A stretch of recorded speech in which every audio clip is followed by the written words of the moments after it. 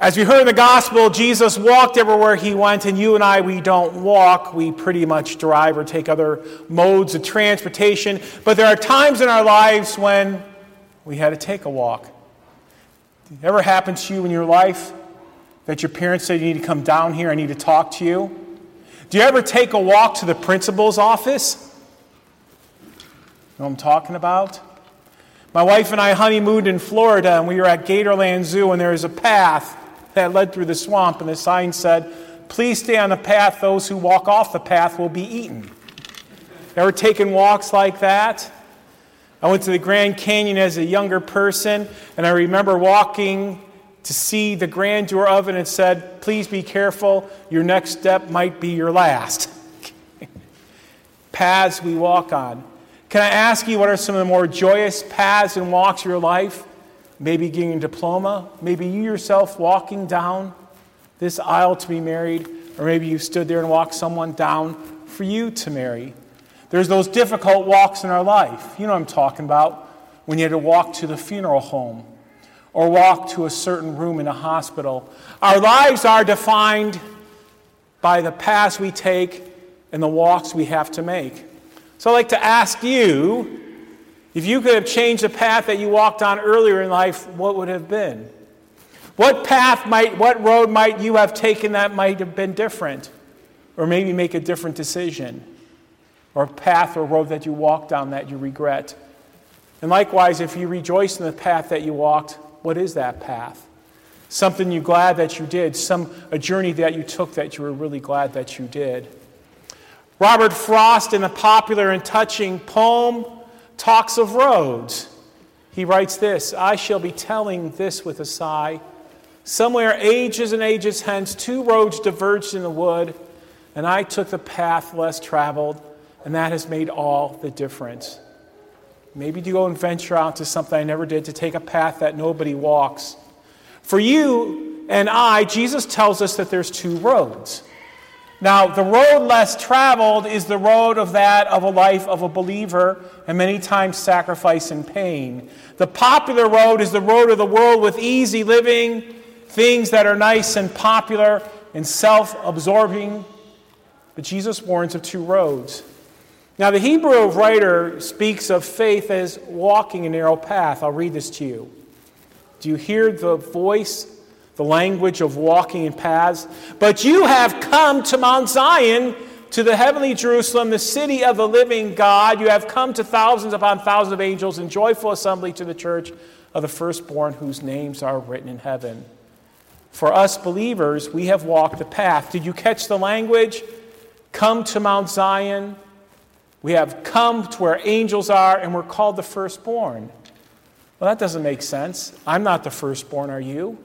I'm actually the secondborn. I have an older sister. I might be the firstborn male. But in the Bible, the firstborn means the most important. Hence, Esau was born before Jacob, but Jacob is yet called the firstborn. He is more important. For us believers, we walk the path of heaven. For us believers, there are times that narrow road, the road is difficult, painful, and treacherous to walk the path of faith. Have you been there? There's persecution inside and outside of the church. Maybe we're blamed, marginalized, and maligned. Maybe I go to work and I put in my full time and I'm not willing to cheat others. I sort of become unpopular. Maybe even in the Christian church I have a different view than others and I'm not treated quite fairly. Maybe we've been persecuted for those things that we stand for. We're maligned and blamed and marginalized in our American society if someone believes that Jesus is the only way. Have you walked that road? Do you know what I'm referring to? And there's a suffering for that, for doing what is right.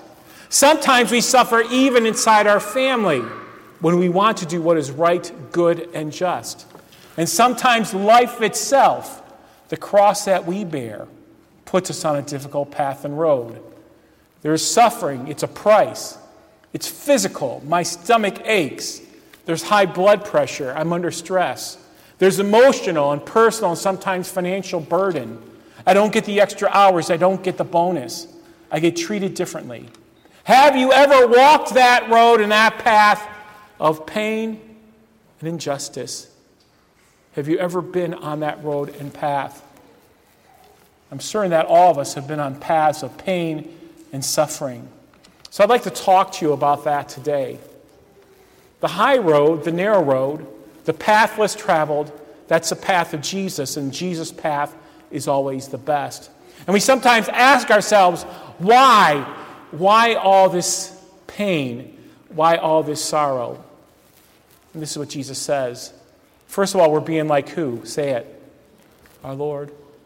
When we walk that path of hurt and pain, isolation, loneliness, even persecution, we are becoming more like our Lord. Are you familiar with the hymn, Let Us Ever Walk with Jesus? We sing that occasionally here. I hear some head shaking.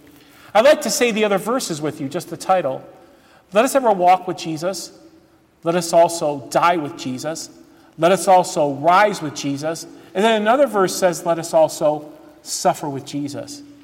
Because when we walk that road, we walk the same road that our suffering Lord walked, and we become more like our Lord. When we walk, so let me read this. Can we all read this with me? Let us run with perseverance the race marked out for us. Let us fix our eyes on Jesus, the author and perfecter of our faith, who for the joy set before endured the cross, scorning its shame, and sat down at the right hand of God.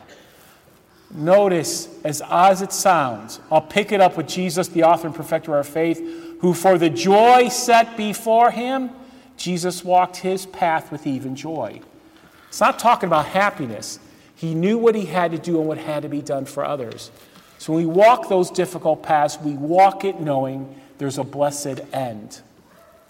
Why else do we walk those difficult paths? We're joining the roster of the faithful.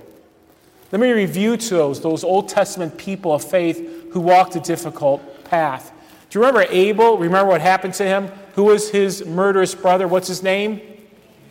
Yeah, he walked a difficult path. He was a godly steward. He knows what persecution's like. Then there's Enoch, who lived in difficult time. And we sing, may we walk in the paths, follow in the way that Enoch trod. Do you remember Noah? Noah had to build the what? He was persecuted and mocked for over 20 years. He built an ark in the desert. He is despised by people. He walked that path. And what about Abraham? How old was Abraham? He was 100 years old when him and Sarah gave birth to who? Their own son. What's his name? Isaac. And he had to walk the path of even sacrificing Isaac to show his faith.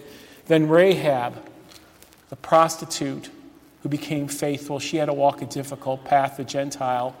When you and I walk that path, we become like our Lord, and we become like those other witnesses in faith. Can you read this with me? It speaks of them. They were all commended for their faith, yet none of them received what they had been promised. God planned something better for us, so that only together with us they would be made perfect. We, too, walk the path in faith, realizing heaven. What else is sometimes we have to walk the painful, narrow road? We are being disciplined by our Heavenly Father, and being disciplined produces righteousness and peace. Now we all know this. Any parent who doesn't discipline their children or their child really doesn't what? Say it. If you do not discipline your children, and a child who's not disciplined is a child who is not loved.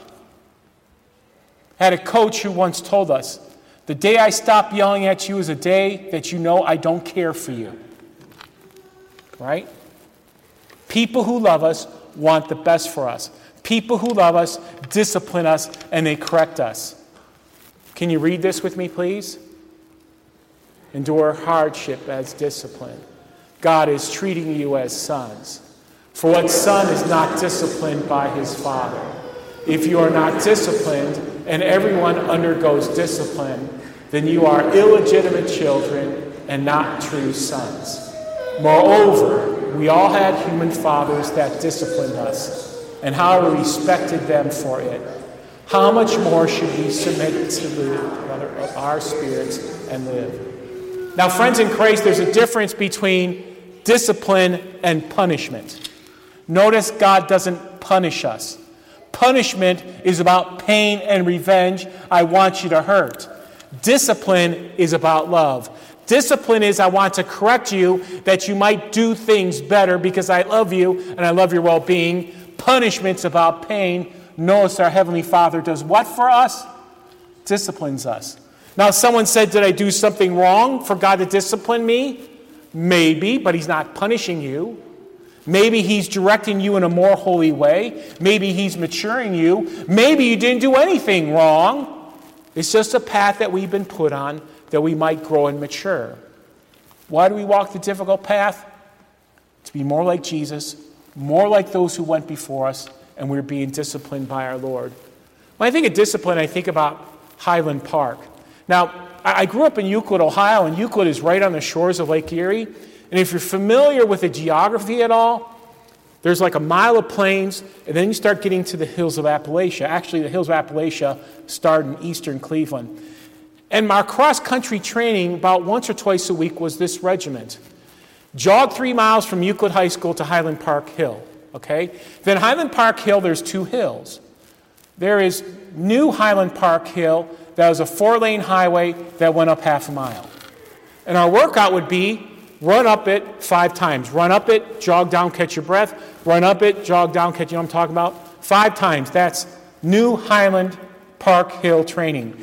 Now, at the top of Highland Park Hill, it was a clear September, October day. You could see the shores of Canada. Seriously. There's the shores of Canada. You could see across there. That tells you the height. That was New Highland Park training. Another day was the old Highland Park training, and that was the old road that closed down in the early 1950s. That had the same elevation, ready for this, but it was only a quarter of a mile long. Now, for you math buffs out there, how many times did we have to run that? How many? Say it. 10. 5 half miles or 10 quarters. Now, you can guess which one we preferred. There's a guy in the Marines who graduated 2 or 3 years before us. He went to Marine basic training, came back and ran with us. I remember one time we got to the top of the old Highland Park Hill, and the Marine said to us, you guys work harder than the Marines. Now, that's what he said. But I still remember that. I still remember those days, but they taught me what? Discipline. Don't give up. So even today, when I exercise or have to push through, I think back to those days of discipline. Wasn't fun, but made us a better runner, made us live a different life. Sometimes we walk difficult paths that we're disciplined. We suffer for a purpose, a godly purpose. Why? We're reminded that we're united in Christ's death and resurrection. Just like Everett John will be baptized after this service. When we walk that narrow road, we're being closely united with Christ. We're able to live holy lives, and we're able to bless others. A number of people ask me, Pastor, how was the conference in Mentor, Ohio this past week? I said, great. Who'd you learn about? Jeremiah. Jeremiah is one of those flyover books in the Bible. We like reading Genesis, we like Psalms, we like Matthew, Mark, and Luke. We like Romans sometimes, we like other books. But Jeremiah is sort of like Numbers and Deuteronomy. It's a flyover book in the Bible, but you learn about Jeremiah. Who is Jeremiah? The suffering servant. He's left to be taken exile to the pagan land of Babylon. The Israelites became idolaters. They too are being marched off into exile. And there, Jeremiah remains faithful in the narrow, lonely path of being faithful to God. But in doing so, in his suffering, he learned how to care all the more for others, became all the more empathetic. If you haven't read this book, take the time to read this book. It's called The Wounded Healer by Henry J. M. Newen. Now, what's the book about? The Wounded Healer is about us who have walked that narrow, that road less traveled, painful road, and in doing so, we can be more empathetic to who? To others. Why do I go through this difficulty? Well, God's going to bring people in your life who need to hear what you've been through. People who've run the Highland Park Hill, who've taken the road less traveled, who walk the hard path, are much more empathetic and caring about others. Person who's walked the wide, flat path, and everything's great with my life, and my life's been plush, Many times they are shallow. They can't empathize with others. They don't care with others. They haven't been there. But the wounded healer, the person who's been through suffering, is able to empathize and to refer and be a blessing to others. Oh, by the way, friends in Christ, who is the greatest wounded healer of all time? Say it. Who? Jesus himself. The wounded healer, much like Jeremiah, much like you and I. And finally, we're being groomed for our path to eternal life. You know this. Read it with me. Even though I walk through the valley of the shadow of death, the narrow road, the narrow path, the path less traveled, the Highland Park hills, then God promises this. Say it.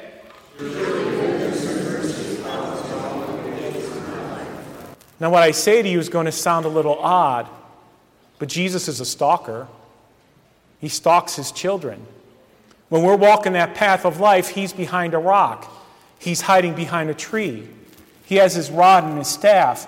And sometimes he pushes us back on the what? The straight path. Sometimes he corrects us. Sometimes he makes noises to keep us on the path. Why? For the blessings of this. Read it with me. I may dwell in the house of the Lord forever. Yes, the paths we walk, our paths. Friends in Christ, the narrow path. The path of Jesus. A blessing for our lives and for others, a blessing for our church, and a blessing for our school. To take the road less traveled, the road of Jesus. And make every effort to live in peace with everyone, to be holy. Without holiness, no one will see the Lord. So how about this for a closing thought? Can you all read it with me? Your word is a lamp to my feet, a light to my path. And all God's people say,